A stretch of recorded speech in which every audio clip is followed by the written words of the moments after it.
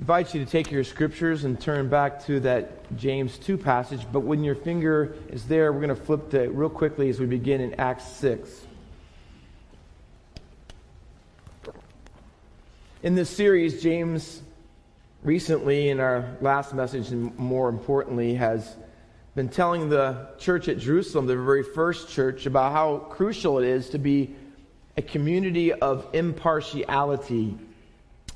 And they are not to, as James instructed them, to make distinctions between people based on externals, but on eternals. And there's a great example of how James doesn't just say things, but he has to practice it in his own ministry. And if you read in chapter 6 and verse of Acts, chapter 6, verses 1 through 7, here's what James had to do in his own church when he faced some discrimination issues. It reads, "Now, in these days, when the disciples were increasing in number, a complaint by Hellenists arose against the Hebrews because of their widows being neglected in the daily distribution. And the 12 summoned the full number of the disciples and said, 'It's not right that we should give up preaching the word of God to serve tables. Therefore, brothers, pick out among you 7 men of good repute, full of the Spirit and of wisdom, whom we will appoint to this duty. But we will devote ourselves to prayer and to the ministry of the word.' And what they said pleased the whole gathering, and they chose Stephen, a man full of faith and of the Holy Spirit, and Philip, and Prochorus, and Nicanor, and Timon, and Parmenas, and Nicholas, and a proselyte of Antioch. These they set before the apostles, and they prayed and laid hands on them." As you read that passage, it becomes pretty obvious that one of the first problems they had in the early church was a problem between two different cultural groups. Those two groups were described by James as one of them are Hellenistic and the other is Hebraic. And that means all Jewish people, but they were different. They had a lot of similarities, but they were very different. And here's the main difference. Hellenistic Jews spoke Greek, and Hebraic Jews spoke Hebrew and mostly Aramaic. If you were a Hellenistic Jew, it was probably because you lived the bulk of your life outside of Israel, and they would say the world. And so they thought in Greek, they spoke Greek, they were more cosmopolitan, they had a different outview in life, they might do some things differently because of where they lived and how they lived. But if you were a Hebraic Jew, most likely you had lived your life completely in Israel. And you spoke Hebrew and Aramaic, and you may not even have known Greek that well at all, except you had to use it for business and such. And so they had a very different view and outlook on many things. And the problem is that the Hellenistic Jews were being neglected. I don't think, as I read the scripture, that it was overt, meaning it was done on purpose. But in the large number of people that had gathered and become part of the early church, the Hebraic people the widows in particular, were being neglected. And the issue was about the daily distribution. You can read that in yourself from verse number 1. The daily distribution was a fund, kind of like we do a deacon's fund, so to speak, and help those who have needs within and without our community here. They had a fund that Christians could contribute to. And especially it was given to people who didn't have a job and didn't have a regular income so that they could help provide for them. And especially it went to help widows. Widows were on the lowest. Widows and orphans, James already said in James 1:26, were some of the lowest people as far as economy goes and finances and culture. So that daily distribution was put in place to take care of their needs. Now, it happened to be that the Hebrew widows were being better taken care of than the Greek-speaking Jewish widows. And so what do the apostles do about it? Well, the apostles get together and they have a meeting, and they decide that they're going to have a new leadership group. And they're going to be, and you can't see it in the text for so much, but they're going to have Hellenistic Jewish men lead this group. And their names are listed in chapter 6 and verse 5 that we read. And so here's the thing. All the apostles are Hebraic Jews, and they have Hebrew names. But the new leader of this ministry, the new leaders, all have Greek-speaking names. Do you see what the apostles did? They are putting together a group that represents the group that's being needed. So they had those who were not getting a fair shake, so to speak. We're going to have leaders within the church who were just like them to be able to meet their needs. Why would the apostles do that? Why would they take the steps and go out of their way to do that? You know why? Because it was absolutely crucial to James and to the early church, the first church, that everyone be treated with equity. See, whether it's first century, fast forward it to 21st century. See, there's always going to be cultural clashes in a church.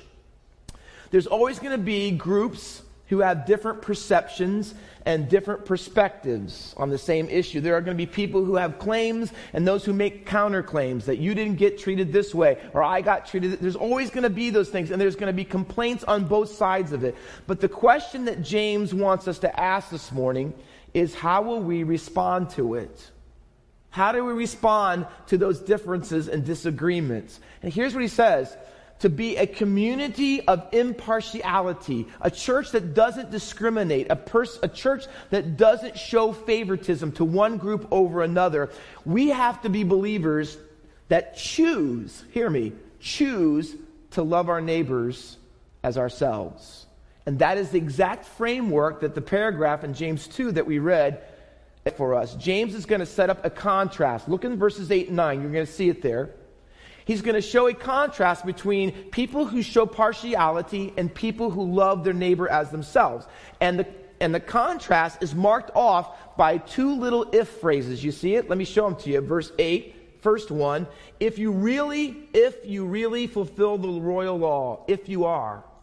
See, if you are doing that. And then down the next verse, in contrast, but, verse 9, but if it says, you show partiality, you're committing sin. So here he says, if you're loving your neighbor, that's the great thing. But if you're showing partiality, that's sin. And hear me. And right off the bat, here's what James wants us to know. That you as a Christian cannot be showing partiality and loving your neighbor at the same time. They are completely antithetical. They are polar opposites. They are at extreme other ends of the spectrum. So loving your neighbor, he says, fulfills the law. But notice, partiality breaks the law. Twice in the text, he says you're a transgressor if you do that. See, loving your neighbor makes you a doer of the law. But showing partiality means that you are a transgressor of the law. And so here's what we have to understand. That being partial is completely wrong in God's eyes, and loving your neighbor is the right response, because the two of them are incompatible. So let's take the time this morning, there's only two, and we're going to unpack how James talks to us as a church, as a community of believers, how we can fight favoritism by choosing to love others as we love ourselves. Now, I want you to get this. Look at the Bible. It says this in verse 8. If you fulfill the royal law, and then it says, according to the Scripture. Now, in the first paragraph in chapter 2, verses 1 through 7, he was giving us some reasons. But now he's going to say, let me add some biblical support to why partiality and favoritism and discrimination on every level is wrong. 3 times in the book of James, he talks about this little phrase, according to the Scripture. The other 2, in verse 23 of this chapter, and chapter 4 and verse 5, he actually even says that this is what the Scripture says. And in James' mind, when he's giving them the proof text in Leviticus 19, which we're going to look at in a minute, about why discrimination is wrong, he wants them to know this, that this isn't just James's idea, this is God's idea. In fact, so much that he looks at the Scripture as alive itself, as if it's personified, and he says, listen, the Bible is talking to you this morning. Here's what, and here's a little line is, here's what the Scripture says. So don't think this is some sort of cultural or social mandate, that this is just some reflection of somebody's good idea. No, he says this is exactly what God has said in His Word. The Scripture is speaking to us this morning about how important it is to be a community of impartiality. And so if you hold your finger here, he says that you shall love your neighbor as yourself. If you didn't know it, that comes from the book of Leviticus. Would you turn there just for a few moments? It is worth our time. Leviticus 19 is instruction for the Israelites of how they are to live holy, to be a different kind of people in Canaan land when they're surrounded by worldliness, and people who serve idols.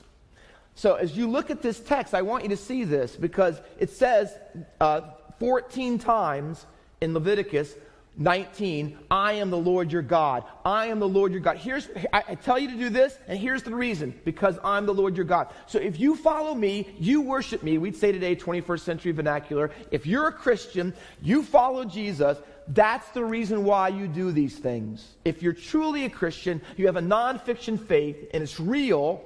Here's how you live as believers in the 21st century when you're surrounded by people who don't hold these viewpoints.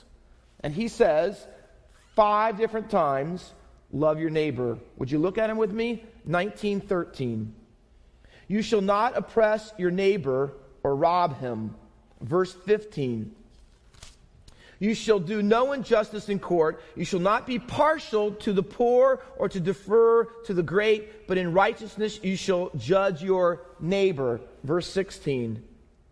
You shall not go around a slanderer among your people, and you shall not stand up against the life of your neighbor. Verse 17. You shall not hate your brother in your heart, but you shall reason frankly with your neighbor, he says. Verse 18. You shall not take vengeance or bear a grudge against the sons of your own people, but you shall love your neighbor as yourself. Ready? I am the Lord. So if you really know me, if you really have me as your God, if you're really following me, here's what you will not do. You won't cheat your neighbor. You won't show injustice. You won't hate them. You won't lie to them. But in contrast to them, you will love them, because that's what it means to be my family.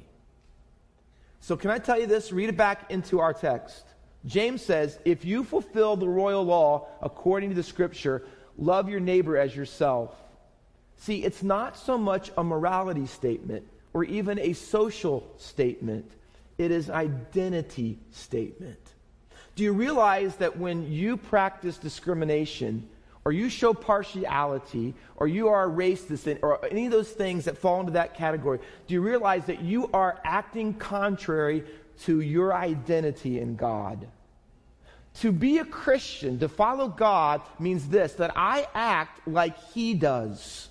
I look at my life and see what He has done for me, and that He is my God, and that gives me the cues about how I should treat others. You remember back in chapter 2 and verse 5, he says, has not God chosen those who are rich in faith and heirs of the kingdom?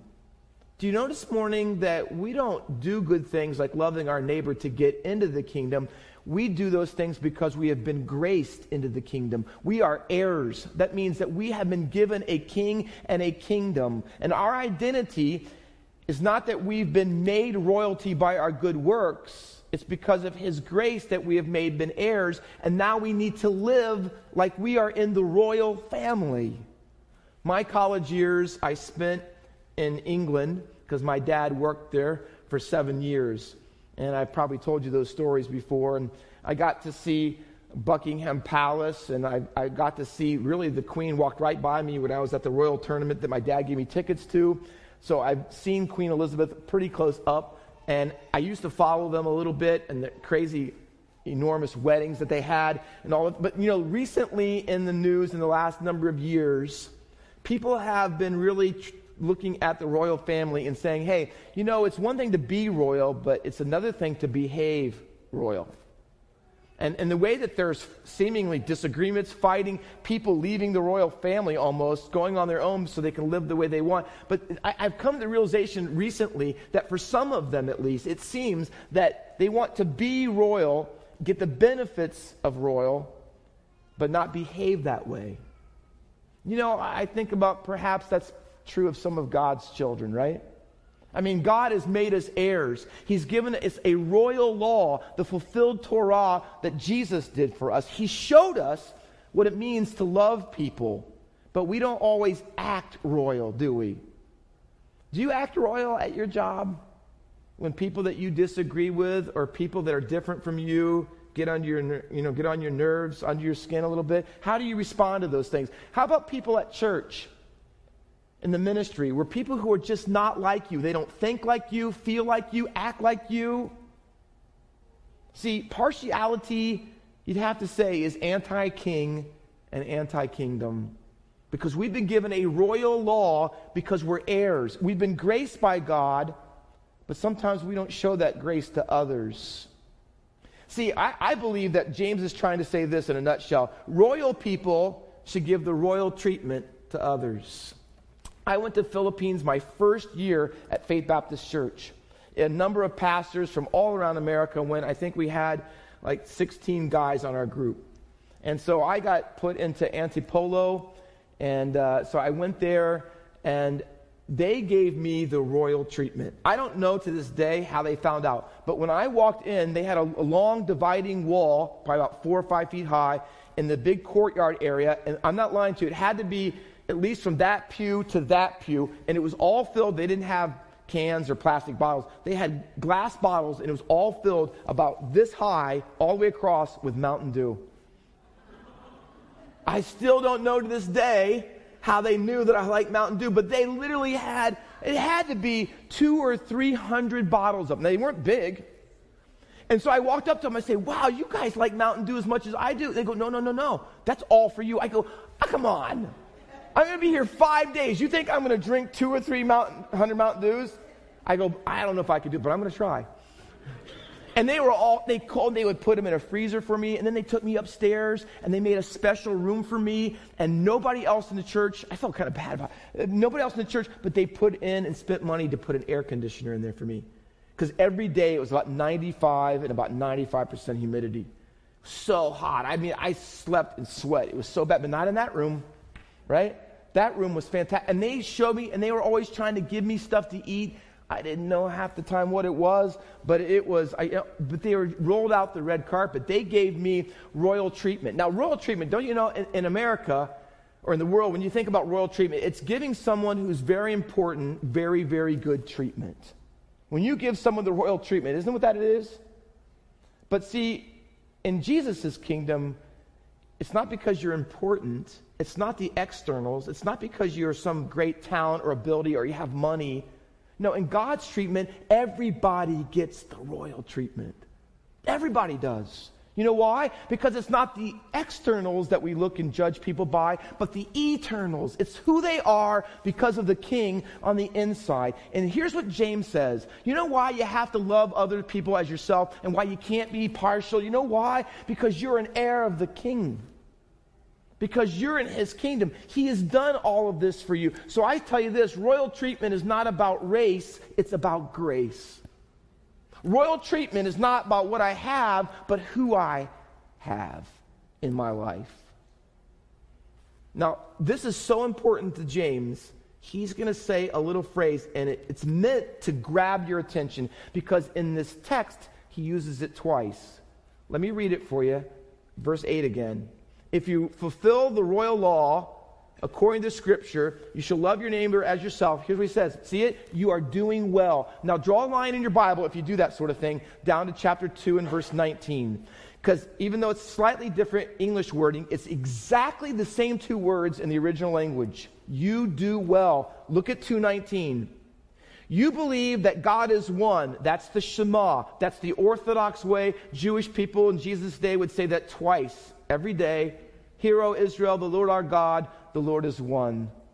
That's orthodoxy. So here's what he says. If you are orthodox and you believe in monotheism, not polytheism, monotheism. If you are a monotheistic Christian or Jewish person, he says, verse 19, you do well. See that little phrase? Exactly. But notice what he puts right after it. Even the demons believe and shudder.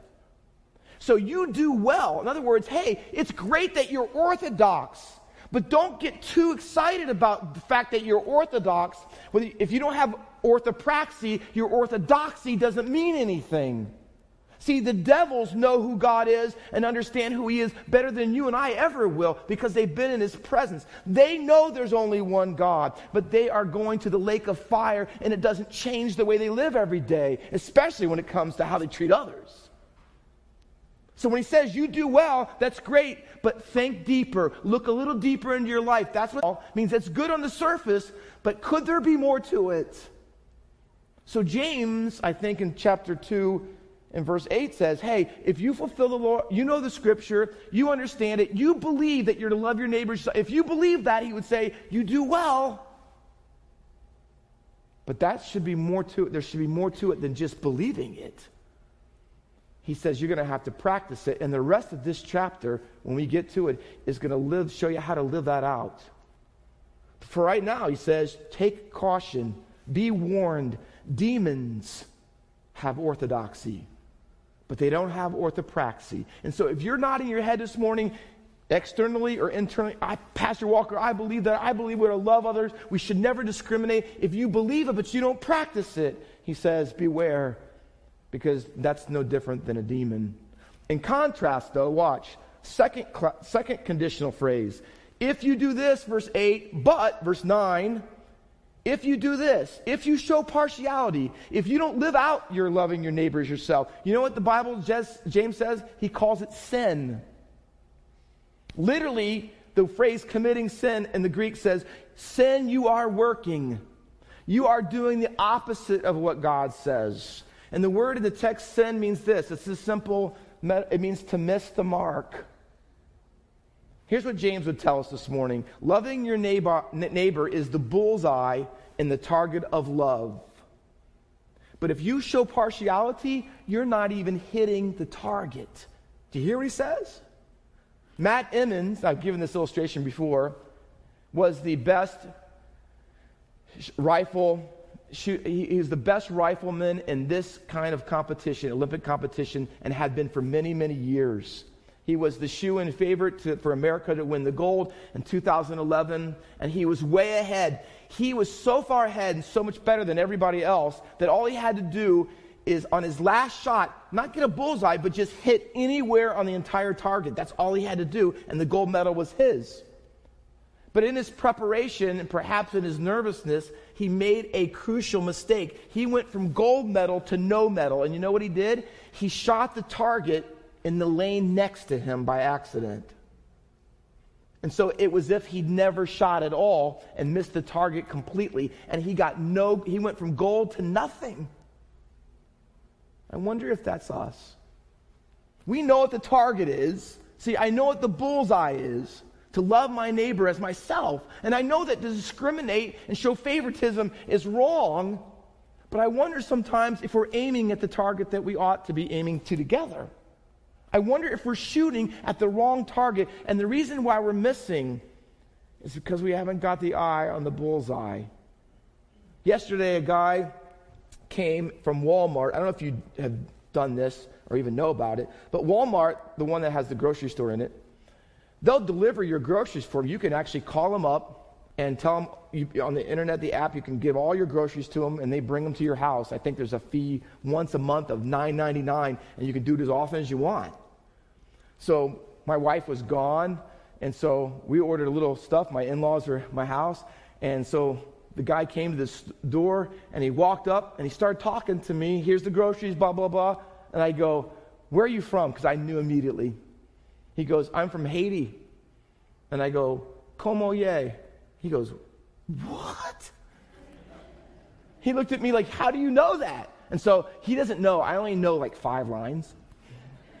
I go, como ye, nambule. He just stepped back. He goes, what? And then he started spewing off Creole like this, talking to me. I go, whoa, whoa, whoa, dude. I don't know that much. The only thing I go, Tet Kali Bobase Mercy Pay, which means my head is bald. I don't know why I know that. But he starts laughing. He's joking. He goes, how do you know that? I said, well, I'm the pastor at the church. Well, over there. And I said, we have a lot of Haitians in our ministry, and I've gone to Haiti a number of times. You know what the first thing out of his mouth was? I'm coming to that church. I'm coming to that church. I go, why do you say that? He goes, because nobody does that. And I said, I want you to know we do. You know why? Because we love God. And we love you. Why don't you come? He goes, I'm going to come. Now, I don't know if he will. But you know what I want to say to him? We love our neighbor. I praise God for all of you and the way that you love each other. Listen, there's so many cultures, so many backgrounds, so many different language groups, so many different ways of doing it. I was at Boaz's graduation. I'm sitting there with a bunch of people from Haiti in our church, and they're talking to me about eat this, try this, do this, and they were corn stuff on my plate. And I think, I just love the different cultures we have. But I know I also have to think thoroughly through culture because we don't always see things the same way. But I can tell you this, here's what I wanted that guy at the door to know, and the people of our church to know, that we love each other despite the differences and despite the disagreements even. Is that you? Can you love someone else if you're a Republican and they're a Democrat? Can you? Of course you can. What about theologically on non-essential issues? What if they like the King James Version and we use the ESV? What about that? Can we all be okay together? We certainly should be, right? Ready? Here's the test. What about people who get vaccine and you don't? Or vice versa. Are you okay with that? I am. How about worship music? How about I want to have all hymns, I want to have all contemporary. I wish we were a little bit more lively. I wish we were a little less lively. See, love your neighbor as yourself. Even if we disagree, even if we are different in how we think and how we brought up and what we like and what we don't like. Now, those are the two contrasting things. Partiality, no. Love your neighbor, yes. Now he's going to tell you, let me finish the sermon with 3 reasons why impartiality is wrong. Now, circle them in your Bible because I want you to see them. They're all right there for you. Look at verse number 10 and verse number 11 and 13 because they're all marked off by the little word for. See it, verse 10? For whoever, verse 11, for he who said, verse 13, for judgment. Those are the little words, the word for. That gives you, here's the 3 reasons why scripturally you and I need to not be involved in impartiality or discrimination. And the first one is this, verse 10. Because you can't have selective obedience. Selective obedience is, listen to what he says. For whoever keeps the whole law, look at the contrast, but fails in one point. See the big contrast? The whole law, 1 point. So you're doing everything right over here, but you're really blowing in this one thing. He says, guess what? If you just keep all of it and do a really good job, but you're really messed up in one area, you're guilty of all of it. You're guilty of all of it. So let me break it down to you. You can't keep the first half of the Decalogue of the 10 Commandments. Love God alone. He's the only God. Love Him. No graven idols. No images. But you can't be doing all the God stuff and not do any of the second half of the Decalogue, the people stuff. You can't drive a wedge between law and love. You can't say on Sunday morning, God, I love you, I worship you, you are so awesome, and I raise my hands to Him, but I wouldn't raise my finger to help someone who is poor and needy in our church. So you can't do that. You can't say, God, I love you, but I'm really not interested in so-and-so because they're so different, and we disagree on everything. No, he says you can't be doing that. You can't do that. You can't keep the whole law, but fail in one point. Micah 6:8 says this, what does the Lord require of you? To do justice, listen, to love mercy, and to walk humbly with your God. Not just to have mercy, to love it. Delight in it. Showing kindness to other people. See, you can't say that you're keeping God's law if you're obeying in some areas, but not in others. Catholics would say there's venial and mortal sins. There's the ones that are smaller and not so bad. If you're guilty of those, you won't go to hell. But the mortal ones, if you do one of those, you're in big trouble. Now, here's what James does in the second one. And have you ever said this? Hey, Pastor Walker, I may do this, but I don't do that. You ever told yourself and try to justify, make yourself feel better about yourself? Hey, I may be a little partial sometimes, may have a little racist, problem, but let me tell you this, at least I'm not. And you say, I'm not unfaithful to my spouse. Or you know what? I'm not a drug addict, and I don't get drunk on the weekends, and I show up at my job, and so I don't do this, and I'm not the best at that, and we kind of blow it off a little bit, right? James says you can't do that. There's no such thing as selective obedience. And then he gives an example or an illustration of it in the second little 4 in verse 11. They're attached. And he says, verse 11, for he who said, meaning God, do not commit adultery, he also said, do not murder. Now imagine this. This is facetious. Imagine you're having a talk with someone and you're saying, hey, do you keep the commandments? And they say, hey, I'm pretty good at it. I haven't murdered anybody this week. Been unfaithful to my wife a lot. But I'm doing pretty good on the murder thing, so I'm feeling all right. No one says that. No one says, I don't murder people, but hey, I'm morally perverse. So I guess it's kind of choose one or the other, and I'm doing all right, 50-50 going on. Nobody says that. No one says, hey, if I do okay over here. Now, I asked myself, as I looked at the text, why in the world would he choose these two commandments? Why talk about adultery and murder? Can you look real quick? James 4. James 4, because the people in his church had a problem with both of them. James 4, first 4 verses reads like this. What causes quarrels and what causes fights among you? You know why there's disunity, conflict, schism, division? Where does it come from? Is it not this, that your passions are at war within you? You desire and do not have, listen, so you murder. Not literally, physically, but in your heart because of hatred. Because you can't get along with people who disagree. You covet and you cannot obtain. So you fight and quarrel. You do not have because you do not ask. You ask and you do not receive because you ask wrongly to spend it on your passions. You adulterous people. See it? Murderer. Adultery. See, so why does he use these two commandments? Because everybody would say, even then as now, that the two worst things that you can do relationally in any relationship is to murder or be unfaithful. Those would be the top two, right? And James says, listen, you may say in your heart today, hey, I'm not adulterous and I'm not murderer, but I do have a struggle with being impartial, but at least I'm not doing the worst things. And here's what James says, you can never think that way. Because James says this, you know how God sees discrimination and favoritism? You know how egregious it is? And egregious is a word that means really bad. You know how God sees it? He puts it in the same category as murder and adultery. And says, don't think for a moment, because you keep the commandments externally on the two worst ones, that you can go ahead and be discriminate or favorite or show partiality. God says, I see it as just as wicked as that. See, don't downplay the seriousness of partiality, James would say. And then he's going to tell us why. Why does God see it that way? Verse 12 reads, and this is his big thrust, remember? And so act. Don't we all, including Pastor Walker, don't we all have gaps between what we know and what we do? We do. All of us. But he says, especially work on this one. James is very deeply concerned as the pastor of the church that his people have a level of consistency between what they say and what they do. James wants us to have that. Why?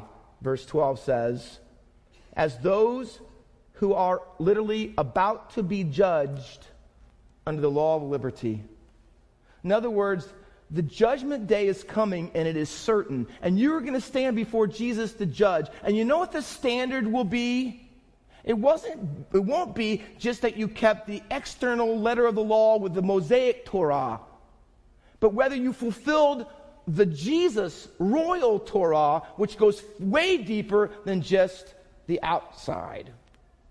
Whether you didn't commit murder. He wants to know when you stand before Jesus, he's going to not only lay open all the deeds that you had, but the desires you had, what you really were like on the inside. And that's why he calls it law of liberty. Second use of it, 125 was the first. And the law of liberty is the demonstration that because of the grace of Jesus and how he fulfilled the law, that he has freed you. He has freed you from just trying to keep the external letter of the law to have a heart for people and a love for people, he says. So instead of always spending our time judging everybody else by the externals, he says, here's what ought to move you to live a certain way, because you will be judged. You're going to stand before Jesus, and he's not just going to say, hey, what did everybody think you believed by what you did, but what you really were. What you really wanted in your heart. He says, someday you are going to be judged by that standard. So he says to them in verse 12, those who will be judged under the law of liberty. You're going to stand before God, and I'm going to stand before God. And he's not just going to ask whether we did the right thing on the outside, but whether we were the right thing on the inside. And then he makes the final statement, the last reason, the third reason why impartiality is wrong. Here's why. Verse 13, little word for. See it? Third reason. For judgment is without mercy to the one who has shown no mercy. When you stand before God someday and he opens the books and doesn't just say, hey, what did you do? But what heart did it come from? Did you love your neighbor as yourself? He's going to say, did you really show, instead of partiality, did you show mercy to them? Were you kind to them, even if they didn't deserve it? Even if you thought they had wronged you and offended you, did you show mercy to them because they were poor and had need? Did you show kindness? Did you really have a ministry in their life? And he's going to tell us because of two things in this book. We need to show mercy like that because that's who we are. Listen to James 3:17. Don't turn there, just listen. He says, but the wisdom from above is first pure, then peaceable, gentle, open to reason, hear me, full of mercy. See, the world's wisdom says someone bothers me, disagrees with me, offends me. You know what? I don't show them any minute. I just go after them and I attack them, and I'm going to show them how wrong they are. He says, but that's the worldly wisdom that comes from below, and he even calls it demonic. But the wisdom from above, a different sort of wisdom, a wisdom that has felt the mercy of God yourself and looks in the mirror and knows how much of a sinner you are. He says, you look in that mercy and you realize, oh, that wisdom is full of mercy. It's not marginal mercy. It's not meager mercy. It's major mercy because you're full of it. Meaning this, it's your lifestyle. It's not just an event. It's not just a once in a while thing. No, person who practices wisdom from above with a nonfiction faith is a person that is so full of mercy that it comes out in almost every circumstance and situation. He says because that's who you are, but watch, even more than that, being merciful to others is who God is. And James has a verse for that. Chapter 5, verse 11 says, and you have seen, meaning God's dealing with Job, you have seen the purpose of the Lord, how the Lord is compassionate and merciful. See, listen, because it's who God is, that's who we are. So God has a wisdom, and then out of that wisdom, that infinite wisdom, throws a mercy, comes a merciful kindness to people. And he says, and that's because that's who he is, and that's who you and I should be. See, the more you read James, the more you say, he sounds a lot like Jesus, his half-brother, doesn't he? I mean, he says this, if you don't show mercy, God won't show you mercy. That has to be the worst place to be in your life.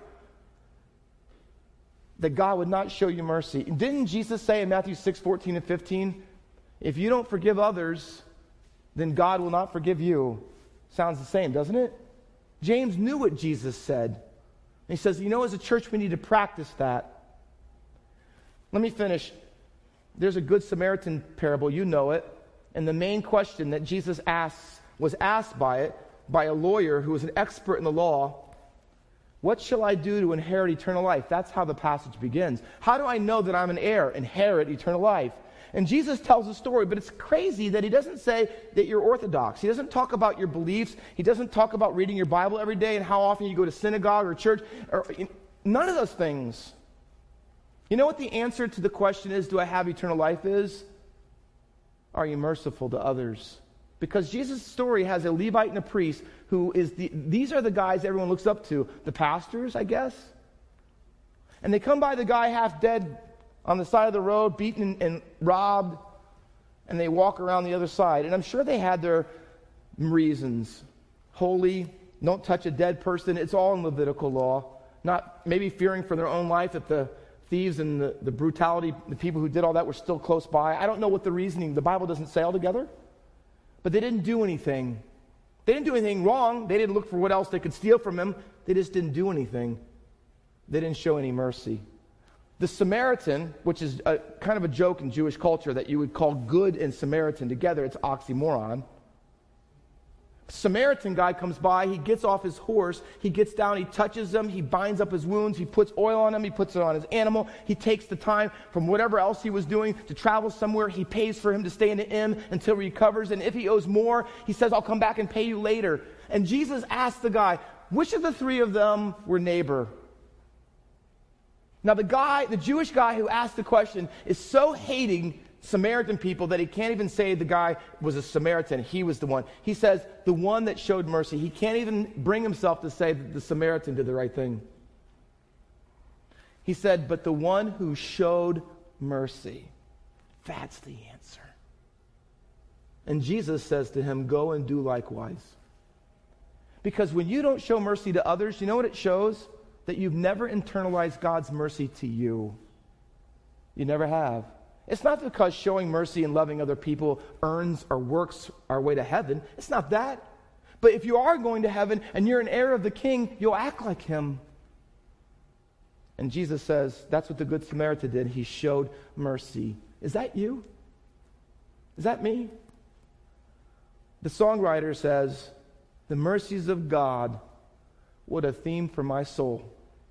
Oh, I never could number them all. They are more than the stars in the heavenly dome or the sands of the wave-beaten shore. Listen, for mercies so great, what return can I make? So for mercies so constant and sure, the answer? I'll love him. I'll serve him with all that I have as long as my life shall endure. See, when that is your desire, you have internalized the mercy of God. It's the theme for your song in your soul, and you can't help it but do it to others. May God make Faith Baptist Church a community of impartiality because of the mercy he's shown to us. Let's pray.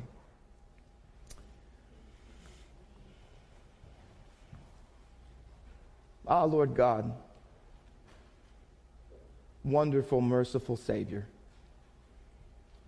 We identify with the tax collector who stood outside the temple in Jesus' parable and cried out, Lord, be merciful to me, a sinner. Oh Lord, how far we have fallen short. How needy we are of your mercy.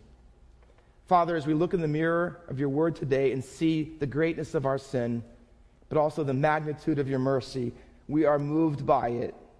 May we be moved to this point that we give it to others. We have freely received, so help us freely give it. May all of our relationships be marked by and characterized by this, that we are merciful people, kind, putting others in their honor above our own, because we are heirs of the King. Help us to that end, we pray, for Christ's sake. Amen.